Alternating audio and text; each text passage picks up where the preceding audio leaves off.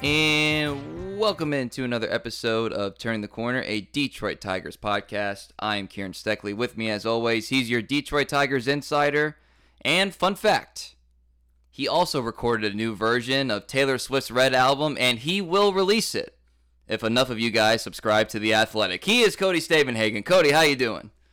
Hey, I like it. That's not entirely true. Played some of the songs on my guitar, not the whole album. Won't be releasing it to the public, but we should talk about Taylor Swift, Red Taylor's version a little bit today. I mean, I was really blown away. Made for a good weekend. Well, I think we need to check in on Jake Gyllenhaal. Is he okay? Does he need to I return don't the care. scarf? I hope he's not okay. I don't. The scarf, look, the scarf is almost better that he still has it because we can talk about it. The fact I didn't realize before that he skipped her 21st birthday party. Imagine you're dating Taylor Swift and you don't go to her birthday party. Like there's nothing in the world that would stop me from being at Taylor Swift's birthday party. Let me just say And it that. was 21, right? It's a big one. It was 21. It was her 21st. Yeah. Yeah, that's a hard one to defend. Has he gotten a chance to defend himself? He's been asked about it a lot, and he does not like to get asked about it. I was listening to a podcast The Ringer did. They talked about it. He gets kind of testy when he gets asked about Taylor. And Maggie Gyllenhaal, who supposedly has the scarf, was once asked about the scarf, and she was like, "Oh, I don't know anything about that." So I don't know if that's true or the Gyllenhaals just don't want to make themselves look bad. I don't know. You know, I always thought, as amazing as Taylor Swift is, if I was somebody that had something to lose, like a celebrity, that might be a stay away for me. Just because I don't want 10 years later to be dragged in about like something that happened in our relationship with not even a new album, a re-recording of an album. Yes, yeah, it kind of sucks for Jake Gyllenhaal. He's getting just roasted all over again. Like, I guess not 10 years later, but like a good 7, 8 years later. That's not great. But you know what? I think he deserves it. So Yeah, well, we all know that you are. I hate all of Taylor Swift's exes. For anyone who's wondering, Harry Styles, get out of here. Can, Take can, Taylor is Lautner, there a John Mayer, hierarchy? Tom Hiddleston, Who's get them all. worse? They they all suck. What's his name from Harry Styles in the song? Oddly enough, like comes off kind of cool, like kind of edgy and dark and mysterious. And she doesn't like eviscerate his character the way she does John Mayer or Jake Gyllenhaal a little bit. She writes some songs about him, but it seems like Harry Styles actually comes off better than a lot of the others. Who's your least favorite? John Mayer, because he's a weirdo, Yeah, followed by Jake Gyllenhaal. yeah. I don't really get the whole John Mayer thing. Amazing musician, but this like Sure. infatuation that basically every single celebrity female had maybe still has. I think the book is out on him a little bit. Okay, and I'm also a pretty big fan of 70s music, and it would irk me in like middle school, early high school when everyone would be like, "Oh, John Mayer, Free Fallin'." It's like it's not even his song. Like that's Tom Petty's song. Like his best song is not even his song. So stop. Yeah, that's a good point. That's a good point. I assume you listened to the Red album on your road trip this weekend. Is that? I did. I listened to it front to back, as well as several Taylor Swift podcasts. Well, in between that, or I guess concluding that, we had more breaking Tigers news, Cody. We have a pattern here where we get together for a weekend in a location that is not one of our residences, and we get back and get woken up essentially with breaking Tigers news. First, it was acquiring Tucker Barnard, and now Eduardo Rodriguez is officially a member of the Detroit Tigers organization.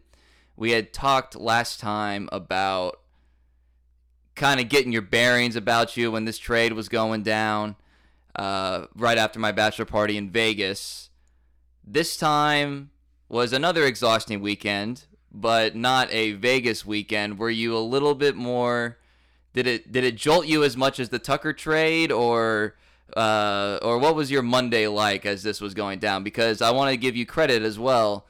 You were, I don't keep track of this all that well, but if you weren't the first, you were one of the first. You were cited frequently as No, I was the first by 10 minutes, which in 2021 might as well be like 3 days. Well, there you go. Destroyed everyone on this one. Domination. There we go.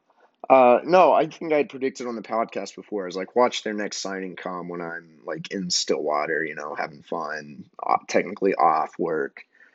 Luckily, historically, that's when like big news happens, like always at the worst time. So maybe I'm jinxing myself and they'll sign Carlos Correa at a terrible time or whatever. But luckily, that's not what happened. They waited, they didn't announce the signing when I was 3, 4, 5, 6 beers deep in Stillwater, Oklahoma. They waited until the following Monday when I had returned home. But I was very tired. I basically got up early, started hearing about the news, and put it out there at, I think 7:33 Central Time or something like that. Put it out there and was the first. I kind of knew I was going to have this one before anyone else, so that was a good feeling. But that's one of the things about the off season. Like some days you wake up and it's like, okay, I don't really have that much to do today. Like I'm going to pretend to work for a little while and then go golf.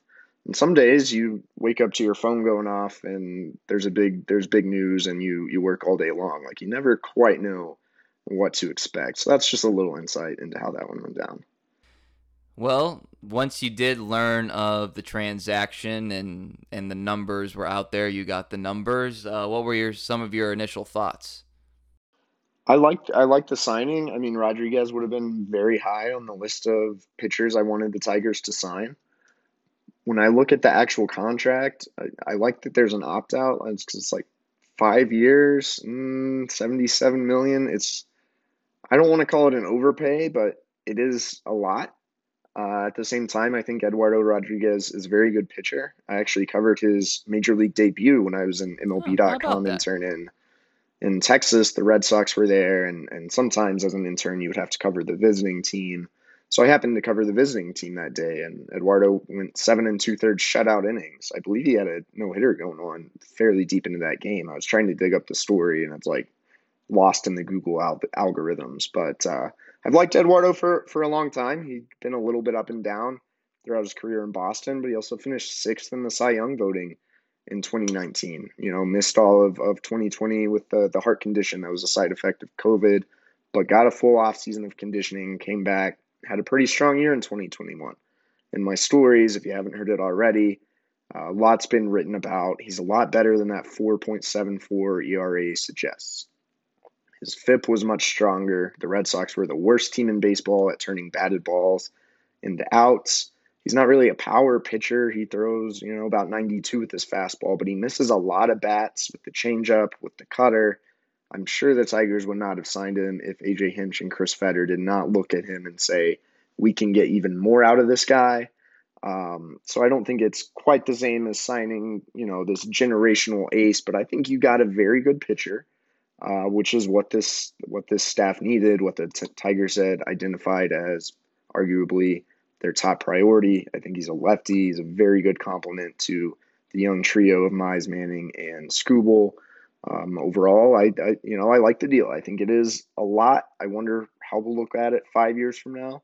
But it's not Jordan Zimmermann. Like when the Tigers signed Jordan Zimmermann, there was already evidence he was in decline. That's not really the case at all with Eduardo Rodriguez, and he is one of the younger pitchers who was available on this market as well. I have a couple thoughts on the money. First of all, with it not being salary cap, I typically don't get caught up in bottom line dollars because it's not my money, right? And it doesn't, in terms of league rules, it doesn't inhibit your ability to field a team. Now, if the owner budgets are different than that, but in terms, no salary cap. So I don't get caught up in that. The opt-out after 2 years, it's one of those things where if he pitches really well, he's opting out. So that's true. You're almost like, if you're rooting for him, you're more or less rooting for him to have the ability to opt out, right? Yeah. And the money's only going to become a problem, essentially, is if he stinks. Because obviously then he's not going to opt out. And if you look at the 1 year qualifying offer, his AAV is below. I know it's different multi-years and all that stuff, but it's below what the qualifying offer was. So when people say that like this was an overpay, which some have said, first of all, it's not. Most likely, if he projects as most think he would, it's not going to be an overpay because it's going to be a 2-year deal, and then maybe he re-signs, maybe you really evaluate it, whatever. You worry about that then.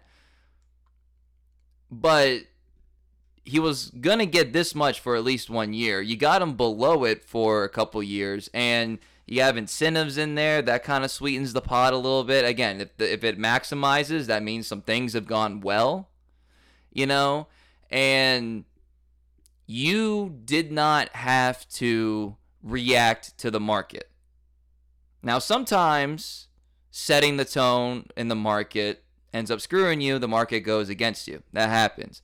I don't think that was going to happen in this free agency class of pitchers. I think basically everybody, all the names that we're hearing, they're like, that's our basement. It's not even like our floor. That's our basement. Like Robbie Ray's like, if you're not coming at me with 85 mil, don't even call my agent. You know what I mean? So you were able to get him what I would deem is like a high dollar but reasonable contract. He's still entering his physical prime, and he's got some moxie to him that we saw, you know, in the postseason this year.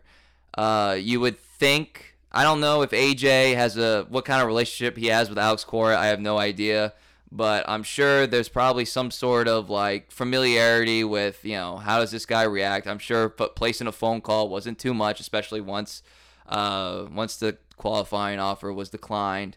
So there's some connective tissue there as well, which I think could have been a factor. And you went ahead and got your guy. You got your guy, and you didn't go out and get in a bidding war with, you know, for the number 3, 2, or 1 free agent pitcher, which I don't know. I don't really think you needed to. I think this is exactly the kind of move you needed to make. Yeah, I think number one, I think the Juan Nieves connection was real. The Tigers' assistant pitching coach was the Red Sox pitching coach back in spring training of 2015, Spanish speaker. Rodriguez is from Venezuela. I think that tie definitely carried some weight. And it's a very good sign, again, that the Tigers went out and made something happen. Like we talked about with Tucker Barnhart, the Tigers made the biggest free agent signing so far this offseason. They kind of set the tone for the pitching market, which, yeah, can be a little dangerous. But this isn't a year where you're pinching pennies. Like in 2019, the Tigers paid a little more than they should have for Jordy Mercer when they could have got Freddie Galvis, who ended up having a better year, cheaper, in a year in which they were really pinching pennies. This year, I think it bodes in your favor to be aggressive.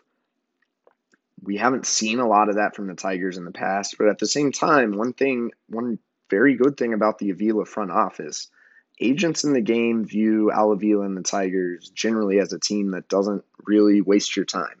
If they want you, they make clear they want you, and they go after you. If they don't beat around the bush too much. That can probably work for or against the Tigers, but I think right now in this market and this climate with the CBA looming and certain players like Robbie Grossman, like Eduardo Rodriguez, I think they want to feel wanted. And I think the Tigers make it known when they want somebody. There were other teams in on Rodriguez. I don't know how much they offered, but the Tigers putting up the money that said, we want you, you're our guy, and they got the deal done. You know, I have this friend of mine who I always kind of joke with him because he's not a very good looking guy. It's not like he's got some great amazing job. He doesn't really take care of his body all that much. He's got some quirks to him. And I always say, I was like, you know, you are the best person I know at identifying the woman that would take your crap and, like, you know, that you could flirt with and, you know, maybe see what happens with. He is so good at it. It's by far the greatest trait that he has. And it's not a trait I have. I don't have that ability. I do not have that trait whatsoever. Yeah, so he does. And it's remarkable to see because he's definitely outdone his weight class when it comes to his social life. That's kind of what I'm thinking about with Al right now. It's like he's able to identify exactly who he wants and who would buy into his vision, and he goes after him. It's like you said, not wasting any time. He goes after him, and thus far this postseason, 2 for 2. I mean, acquiring players. I know one of them's a trade, but a lot of the same principles apply. But acquiring players, you got to sell them on your vision. Sorry, I'm just making sure my dog doesn't knock over my Coke can. You got to sell them on your vision and get them to buy in to what you're selling. And that's exactly what happened here. And he didn't waste any time. I think this is a pretty nice offseason so far for Al. Sometimes I can't figure out if Al loves me or if Al hates me. I think he can be a little bit moody. Obviously, he's had some mistakes in his tenure as GM, but I tend to look at the last 2 years. We're going to talk about that later when we get to the fan survey. Guys made some pretty good moves as of late. If you're trying to knock Al right now, I don't know what your basis is other than, you say, AJ's doing everything. I'm sure AJ is doing a lot, but Al hired AJ. Al's job is to hire smart people. I know Al's made 2 very good moves so far this offseason.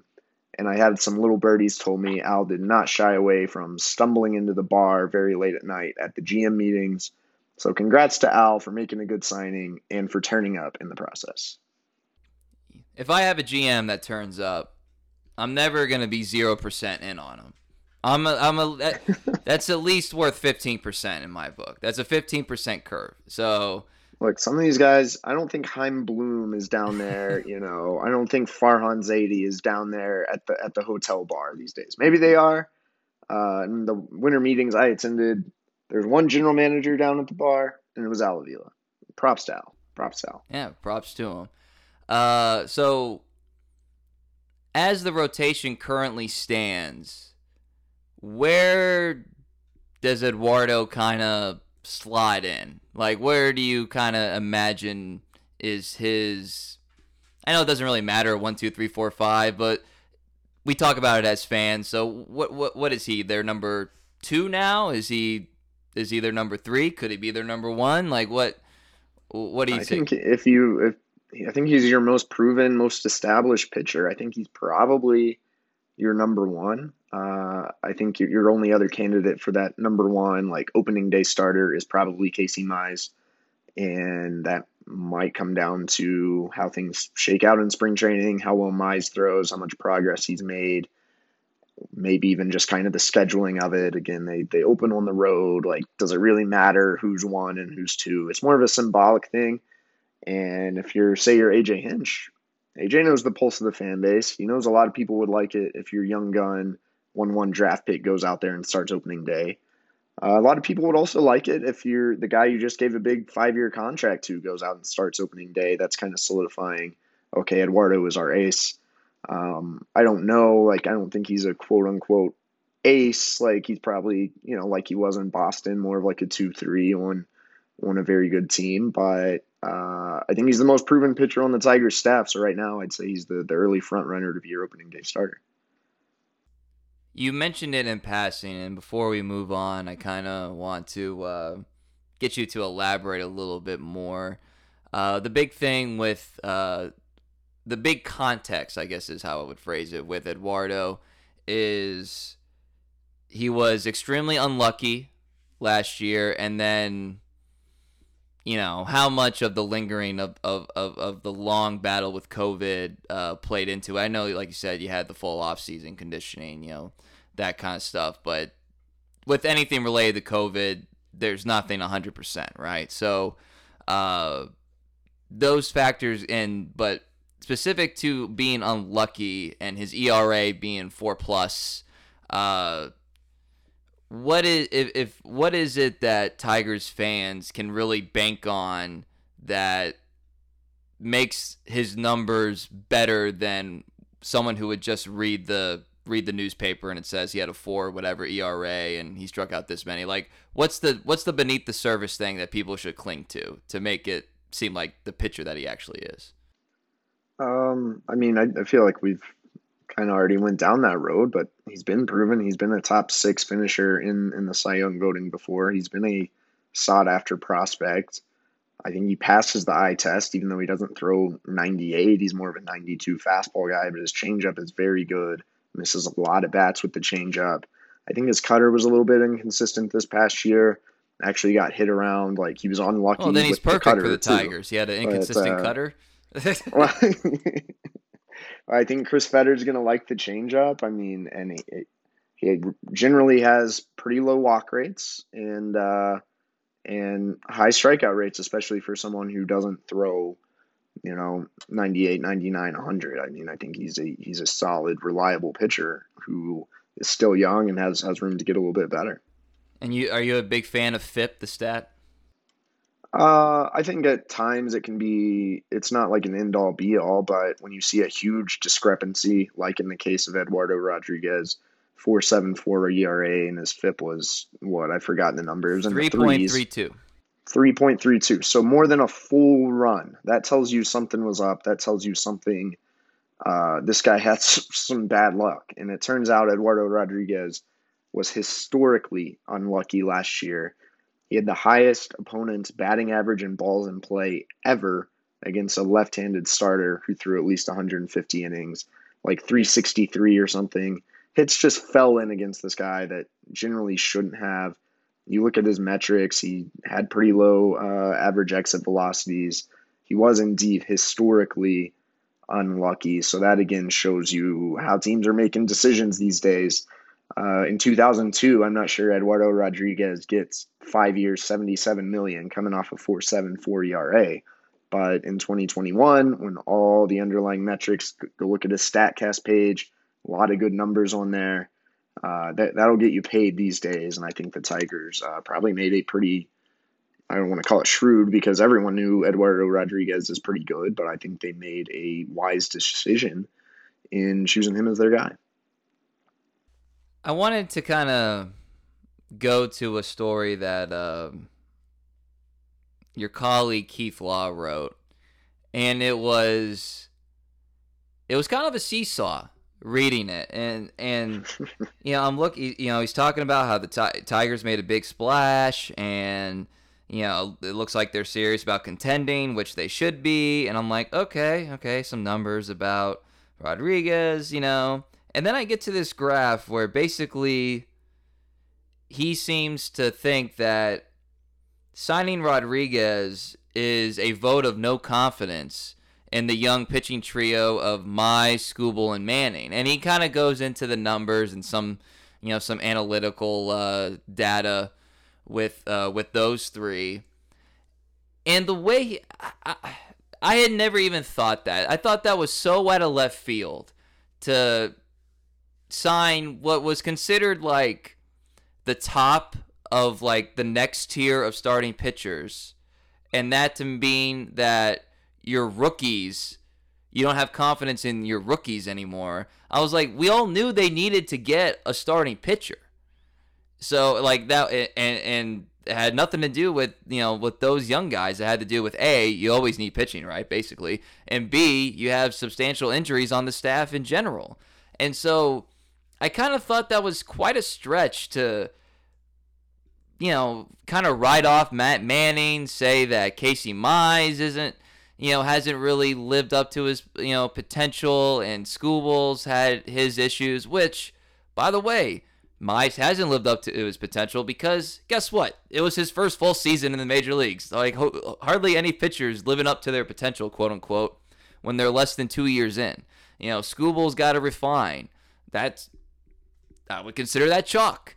And we all know the Matt Manning thing where he's trying to essentially learn on the fly, and he was only brought up because of previously stated injury. So I thought it was really weird to kind of look at it as like I said, a vote of no confidence in these young guys, whereas like, do they have areas they need to improve? Yes. Is that anything that's not expected? Of course not. They had it kind of seemed really dismissive of the Tigers' young starters, more so than I really thought was warranted. And I'm not going to try to get you to bash a colleague, but I just kind of had to get that off my chest. I thought that was a weird way to go about it. That'd be something that I would expect out of like hot takey radio.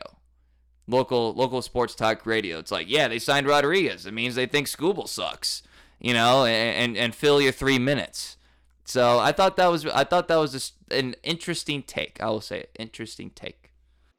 Yeah, again, I'm not going to bash someone I'm technically coworkers with, but I read that column and was kind of scratching my head. I think sometimes it's good to have like an outside objective perspective because sometimes Tigers fans or probably even us can get in this mode of like, oh, Mize Manning, Scooble are the future, like three aces. When in reality, that's probably not quite true. Like you're lucky if one of them blossoms into a true ace, and you hope the other two are very good major league pitchers. And the chances of all three of them making it, like I don't know, like it's too early to tell.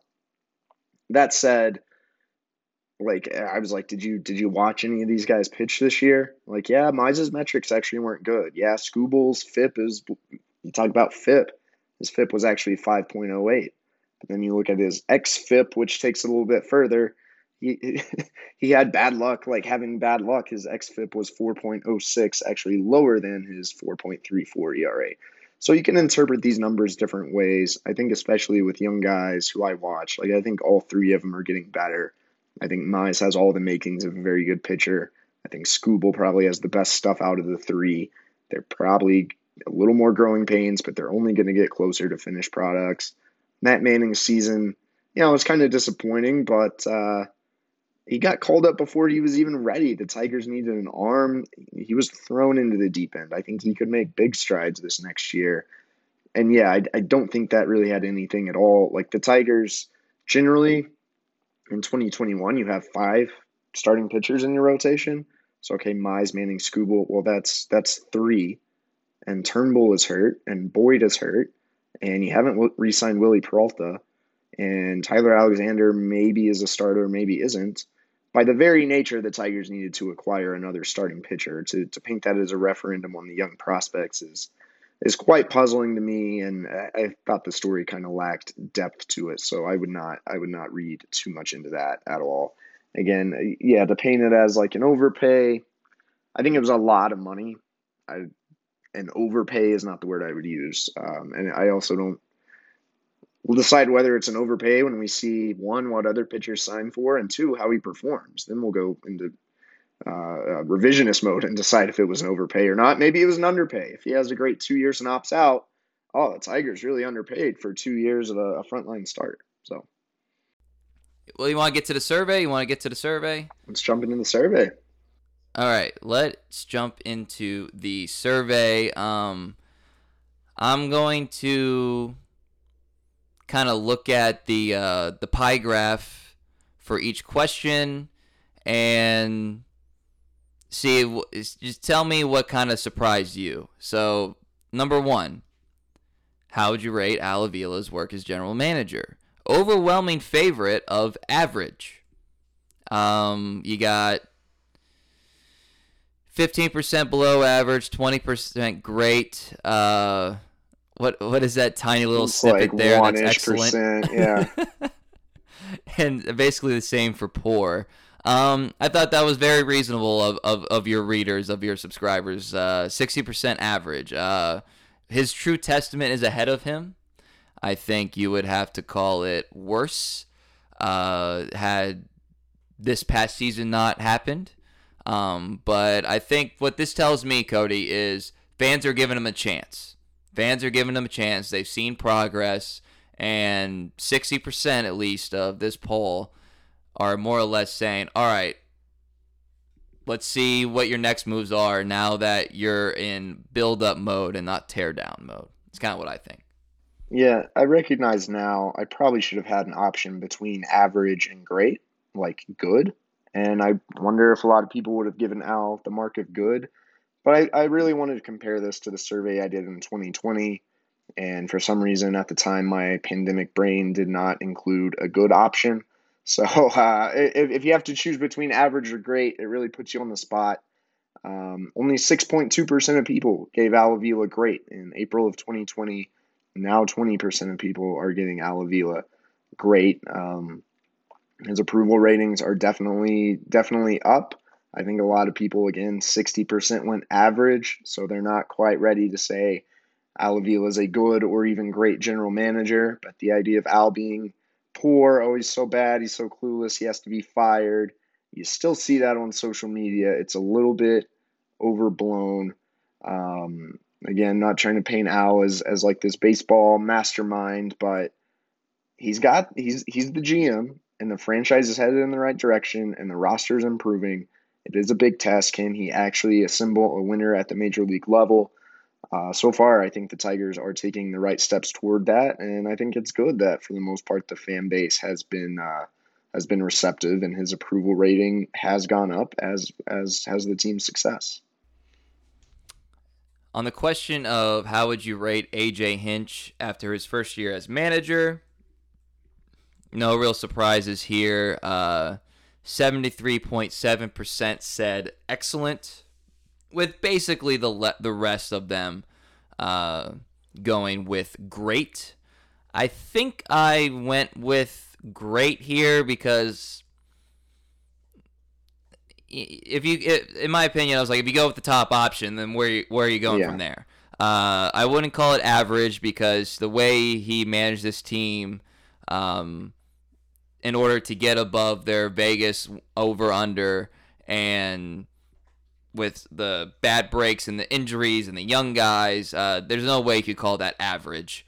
So I think I'm one of the ones that went with great because it wasn't excellent. You're below 500, but given the talent level, I was comfortable with great there. Yeah, I agree. I mean, I think AJ did a tremendous, extraordinary job managing this team. So if you gave him excellent, can't really knock that choice at all.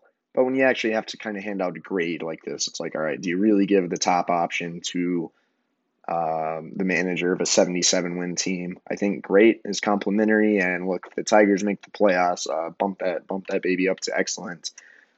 Very clear that AJ Hinch has won over the Tigers fan base. It took 1 year. It took less than a year for people to really rally around this guy, and it's just another indicator of what a transformative presence he really has been. This one's a little bit more muddied. So how would you rate Christopher Ilitch in his role of CEO and chairman? 60% said average, 19 below average, 14 great. Probably a really big Little Caesars Pizza fan said excellent, and 5% said poor. I think average is fine. Again, this was a long road. I understood why they went the way they went. Not whether I agree with it or whether I would have done it that way is different, but at least I can get the rationale. This mirrors the Al discussion a lot. But again, we sit here right after a big free agent signing, after getting a relatively expensive catcher. It seems like he's coming through on his word. They went and got AJ Hinch, a proven manager. I think this is sort of like in class in college, you get an incomplete. It's just because I want to see more, and so I think average is very fair here. Yeah, I agree. I think Illich's approval rating is tied pretty closely to Al Avila's, even though they do serve different roles. Interestingly, his didn't tick up quite as much as Al's did from 2020 to now, and I think that's because Ilitch controls the pocketbook, although he is so far backing up his word. They signed Eduardo Rodriguez. I think it takes that shortstop signing or that next big contract for people to go average to great with Chris Ilitch, and I think that's fair. I think, last winter, I don't know what the Tigers' books looked like, but I was a little disappointed they didn't spend a little bit more. And this offseason, look, the time is right, all that. So far, Chris is living up to his word. But you have to make that next big marquee signing probably for the general fan base to really exhale and say, okay, like Chris Ilitch is, like, we trust Chris Ilitch. Who's your Tiger? Okay, I'm interested in this one because I believe I voted for Casey Mize because he's sort of like your future. If Casey Mize hits, there's a really good chance that the rebuild hits, right? Mm-hmm. But Miguel Cabrera came in with 30% of the vote and is still considered, Mr. Tiger as it currently stands. Obviously, no disrespect to the late great Al Kaline.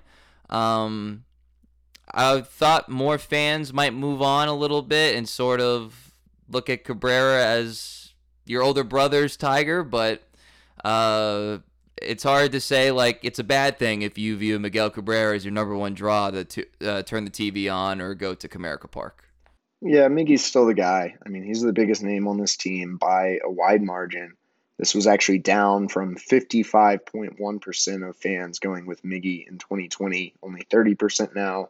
A lot of love for Akil Baddoo, got 23.1% of the vote. Shows how marketable he is, what an exciting player and fun personality he is.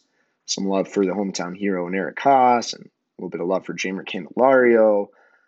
I think the Tigers are still waiting on, again, maybe if they sign a shortstop, that one guy to kind of become the new face of the franchise. Or it could be Casey Mize if he really reaches his potential. Maybe even Tarek Skubal if he really reaches his potential.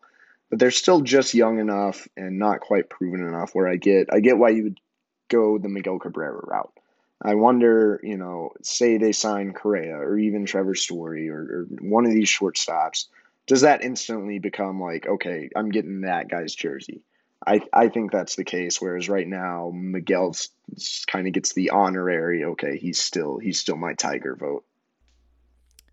Yeah, getting a Miguel Cabrera jersey will never be a bad move because it will always bring up good memories. And he is going to be in the Hall of Famer and all that stuff. Whereas everyone else, just by the nature of it, is risky. All right, so we move on to how confident are you the Tigers are headed in the right direction? This is very much a in the eye of the beholder thing, but I thought it was kind of fascinating. They're 40% very confident, 55% somewhat confident, which to me says I am kind of ready to get hurt again, but I'm not sure I'm ready to get hurt again. That's absolutely what I thought it was. Relationship metaphor. I wrote, in psychology, we would call this a defense mechanism.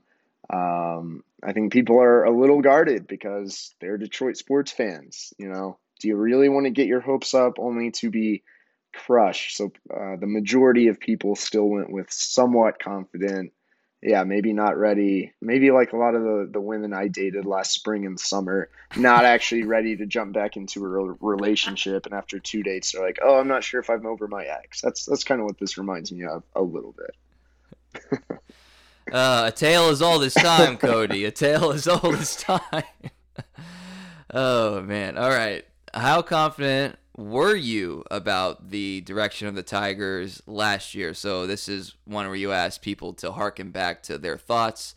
Obviously, when this would pose, it's like you just hired AJ, but then you don't really know what it means, Really mixed bag right here. 26% somewhat confident, 37% unsure, 28.4% not very confident. That's probably the biggest takeaway here. And then not confident at all, 5%, and a handful of percent very confident. So not very confident, nearly 30%, as they recall, even though the Tigers had hired a World Series manager. But there was no Akil Baddoo sensation. Didn't know Casey Mize was kind of round into some sort of form, what to do with Miguel Cabrera.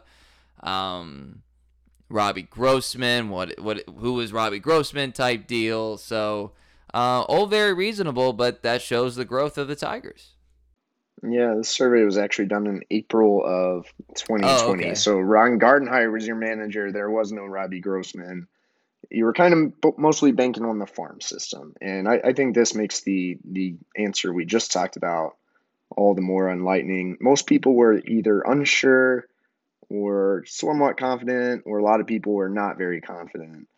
It seems like now everyone's made their decision. Unsure went from 37% to like 1%, and pretty much no one is not very confident anymore. So it just goes to show the past 18, 19 months really have swayed the opinions of the fans and made a pretty big difference in just their feelings toward the direction of the organization.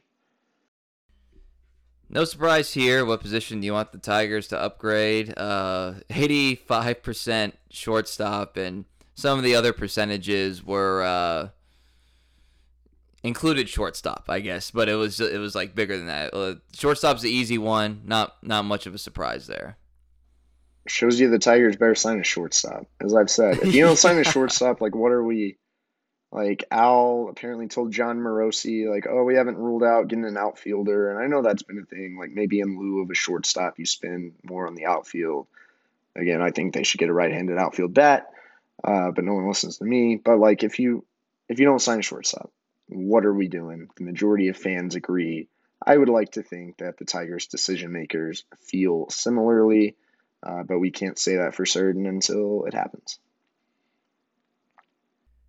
We were speculating about this a while back. What shortstop do you want in free agency? Overwhelming favorite, 64%, Carlos Correa, and 10% for Corey Seager, 7% for Trevor Story. I'm surprised that's a little low. Marcus Semien, though, coming in technically in second place with 12%. Yeah, this one, I said last week, I thought there would be a little more pushback against Correa. There wasn't. And I would almost caution you on this one. I think the Tigers absolutely need to sign a shortstop. I don't think it has to be Correa. I don't think you should be disappointed if it's not Correa. If it's not Correa, I think it will be because the Tigers don't want to commit to that 10-year deal or whatever it is we've talked about. Correa being the biggest name, coming off the best year, has kind of really been built up as the guy. It's what people are talking about on social media. But like, and now the narrative's like, well, Trevor Story struggled throwing and his numbers aren't near as good outside of Coors Field. Look, Trevor Story's a really good shortstop. And I think this time a year ago, people were like, oh, Correa doesn't stay healthy. Like Trevor Story was probably the best option of this group. And over the past 4 years, Trevor Story has the highest WAR. This isn't really reporting, but just like I've been hearing a lot of Trevor Story whispers that he's kind of, if they don't want to commit to Story or to Correa, Story might be the guy the Tigers like. And I do. We're almost building up the Correa thing where it's going to be like a disappointment if the Tigers don't sign him. I don't necessarily think we should view it that way. We're going to skip ahead to a couple ones that a little bit more. You can read all of these, by the way, on The Athletic, so we don't have to go over every single one of them. What prospect makes you the most excited? Got 60% for Riley Green and 38% for Spencer Torkelson. I'm a Riley Green guy. Maybe it's because as a guy who grew up batting lefty, I'm always a sucker for sweet left-handed swings. But that's not to take away from the potential of Torkelson. But Green being more in the system a year longer and more of a sure bet to break camp with the team, I think that's reasonable for him to be number one right now. Is it okay if I circle back to the Verlander thing real quick? Sure. So Verlander, I said, should the Tigers attempt to sign Justin Verlander this offseason? 66.3 said yes, 33.7 said no. By the time this actually ran, Verlander had signed his contract with the Astros, $25 million, 1 year with a second-year player option. And look, people, the Tigers were never serious about signing Justin Verlander this offseason. It would have been cool, but it never made sense. And especially after they signed Eduardo Rodriguez, that would have really defied all common logic. And again, like in the day leading up to the Verlander signing, we saw, oh, he wants to sign with an East Coast team. Oh, the White Sox are interested. Oh, the Braves. Oh, but he loves California. It's a reminder, we're about to go through it again, probably with Correa, probably with these shortstops. Don't freak out over every single tweet because that all ended up being total smoke. He re-signed with the Houston Astros. Anyway, on to the prospects. Yeah, Riley Green's a stud, man. Spencer Torkelson's great. You should be excited about him too, but I think Riley Green might just be your opening day center fielder, and that is another jersey I would go buy. I won't buy it. I'm a journalist, but you know what I mean. Riley Green, great player. Yeah. In terms of what you would deem worthy of the financial and emotional investment. objectively speaking, of course. This is the one that you said is unfair. Yeah. To the fans because you're not gonna, first of all, you can't because the roster's incomplete, and you're not gonna do one yourself for a bit. But I thought your ranges were good. How many games do you think the Tigers will win in 2022? This actually was encouraging for me. So 80 to 85 games was the overwhelming favorite, 60%, followed by 85 to 90 at 22%, and 70 to 80, 17%. I think it's reasonable, especially if you just say they sign one of those shortstops. We'll just, really any of them. I think it's reasonable to expect a bump. And when you get to the 80 to 85 range, you're talking about being above 500, right? So I don't really deem that unrealistic expectations. I wouldn't deem it on the surface, like if they didn't reach that without further context, I wouldn't deem it like a failure. You got to see how certain things play out. But if you're looking for incremental improvements, 80 to 85 is your wheelhouse. I think 80 to 85 is kind of the safe answer, probably the smart answer. I was pretty stunned that not more fans went with 90 plus. So the same people who thought, oh, screw it, pay Justin Verlander $25 million, don't think the Tigers are like going to the playoffs next year. And I don't know. I think they could win right around 85 games. I wouldn't blame anyone who chose 85 to 90. Like, I think that's within reach. I don't think 90 plus is probably within reach.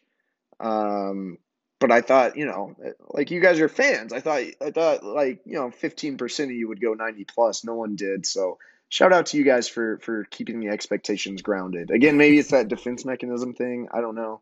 But 80 to 85, I don't think you should complain. That probably doesn't get them in a wild card game, but that would still be a productive season. I think it means that you got smart readers, Cody. Yeah, true. And I do. That's the great thing about The Athletic. Although sometimes we tell you guys to temper it, I think generally smart people subscribe, and our listeners are among the smartest of these smart Tigers fans. All right, let's do a couple more of these. You got anyone before we go into some story time? You got anyone that you really want to hit on? Again, I'm not trying to trash fellow media members, but I knew this one would get emotional. How would you rate the Bally Sports Detroit Tigers broadcast? Actually, 40% went with average, but 21% went with poor, 23% went with below average, and I got a lot of comments just really ripping the broadcast. Doesn't sound like there are going to be changes in the broadcast booth, at least not that I know of this next season. Look, we all know what the broadcast is. I watch the broadcast sometimes. It can be tough to stomach. And then you compare it to the radio broadcast, which everyone thinks is either great or excellent for the most part. That wasn't surprising to me, but it was interesting to kind of see that validated among the fans. I, like you, am not going to try to be in the business of trying to be dogging other professionals. I will say this about the Bally thing. So when I answered it myself, I think if you go with like the graphics and the stats that they pull up, pretty good info. I think they bring up a lot of good info. I think that's and I'm not saying that's specific to Bally or whatever. But I'm saying if I put the game on TV, there's stuff I learned from those stats and information. So their research department, A+. The quality of the broadcast, I think I would like a little bit more juice. That's kind of how I'll phrase it. And that's why I said that, Dan Petrie getting in the broadcast. I was in the big minority on that one. I think he would... I think he would be great in either one, radio or TV. I think some juice could be used in radio as well. But I understand how these jobs typically go. But I will say this about the Valley broadcast: their information department is really, really good. I always learn something, and if nothing else, you can always just put it on and listen to Dan Dickerson. You learn something and listen to one of the best in the business, in my opinion. Super true. Super true.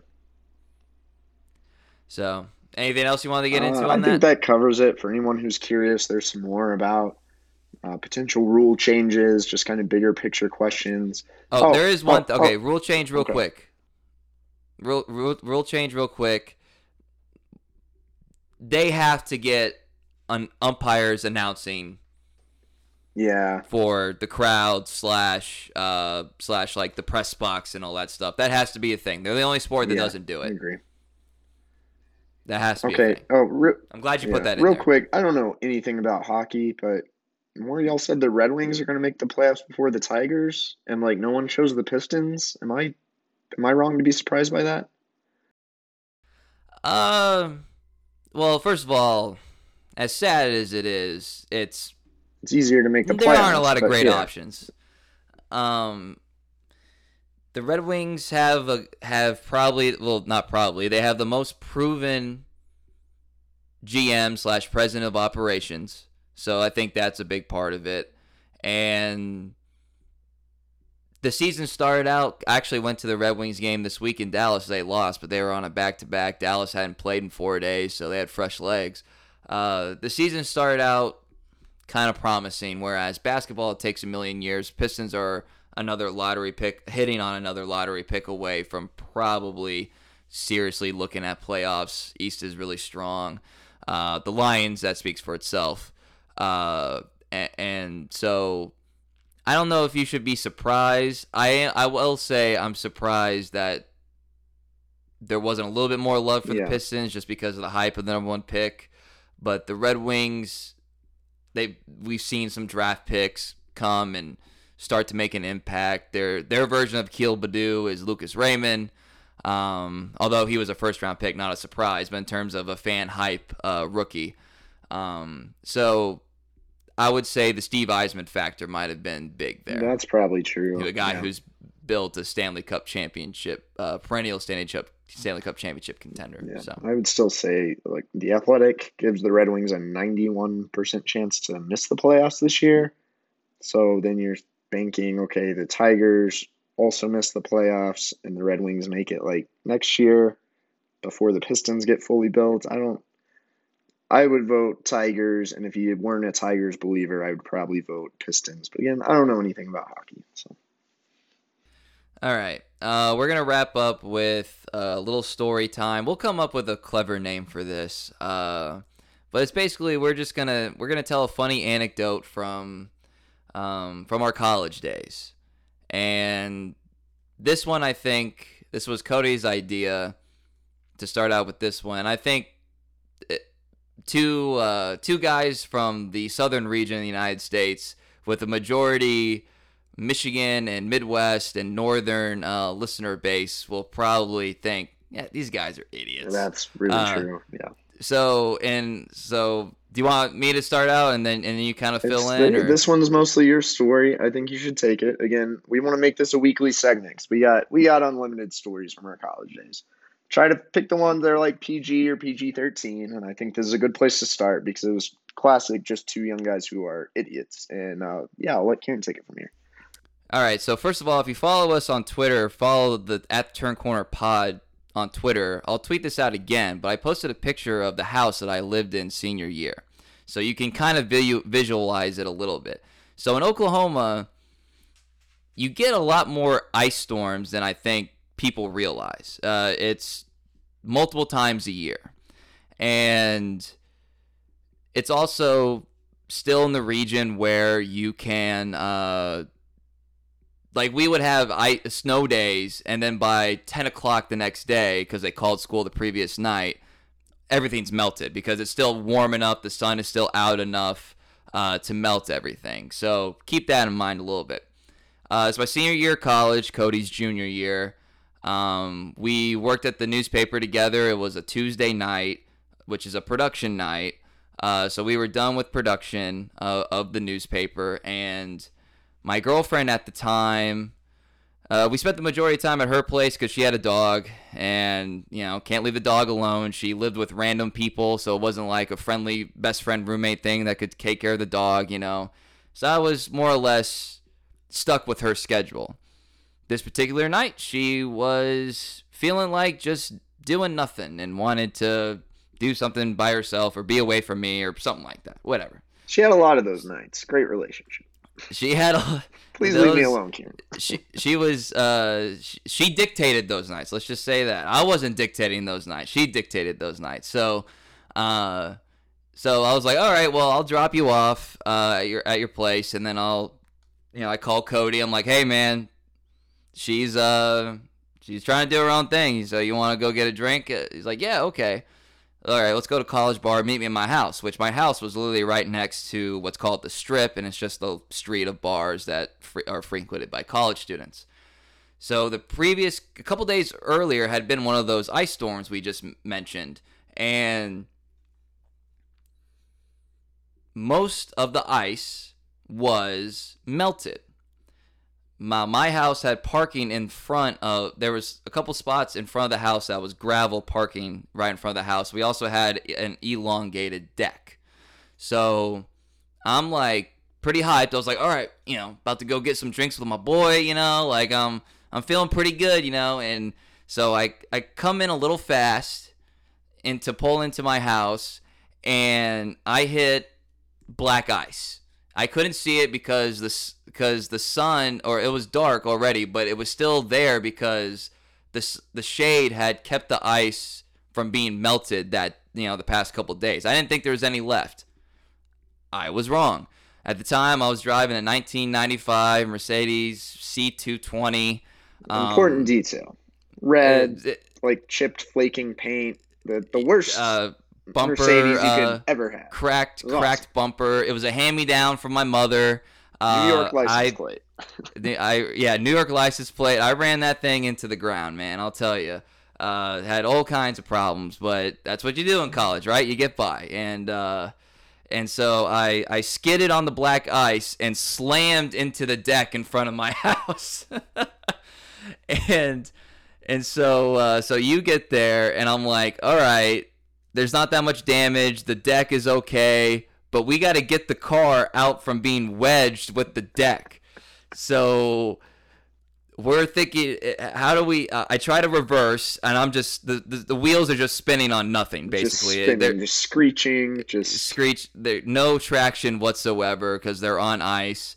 And so you and I have the bright idea that we're gonna go get some hammers, and we're gonna try to break the ice at where the wheels are to try to get it, away from the wheel, away from the tire, so that I can reverse out.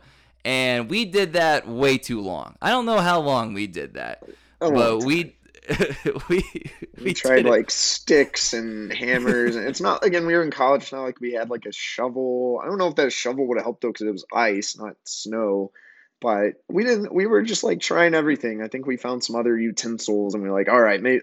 I think I had like a spoon or a fork at one point. Yeah, it's like some Shawshank Redemption stuff, just trying to scrape away,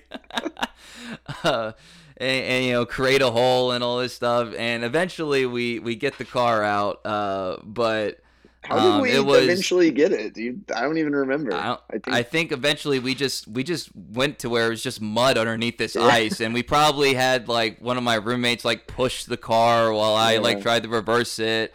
And so then we went and had some drinks. So the funniest part at the end of this is we go out, we have some drinks, hang out and all that stuff. And when I parked my car, I just kind of reversed it out, still on the property, and I didn't want to move it again because I was just feeling lucky, and I was like, I really need a drink right now after spending 40 minutes or whatever hammering ice in this dirt road in order to move this piece of S car that I have, and so I just kind of reverse it out and then just like park it, and we go to the bars.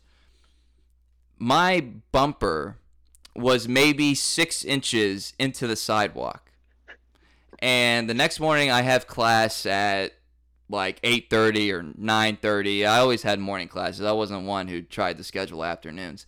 8:30, 9:30. So I get up and I go to my car. I lived right next to campus, so I'm not going to drive anywhere. But like, I got a parking ticket for like parking in a public easement or whatever because the bumper was 6 inches into the sidewalk on a Tuesday night / Wednesday morning whenever like parking enforcement drove by. I was like, you had to be feeling some type of way to give me that ticket. And in college, a parking ticket's not like, oh, LOL, just a parking ticket. It's like, that's my beer money, that's my pizza money, like that's, I don't know how much that was, 20, Date 30, night $40, like that's date night stuff, That's some serious, that's a hit to your budget that you did not deserve. Yeah, so yeah, I thought that was kind of ridiculous, but it's one of those things. What can you do? So I just want you guys to imagine Cody and I on a dirt road that just has two patches of ice that my wheels are on, picking at it with hammers and spoons and forks and trying to like unwedge a car from a wooden deck. College, baby. Look how far we've come. Look how far. Next week you will hear the legend of Suit Guy.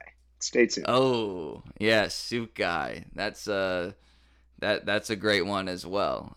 So we'll come up with a creative name for this and make it a weekly thing to try to fill in some time in the off season. So hope you guys will be entertained by it. Like I said, look at our Twitter accounts. We'll show you the house so you can kind of visualize it. If you don't follow Cody on Twitter, there's a chance that you're going to miss some breaking news.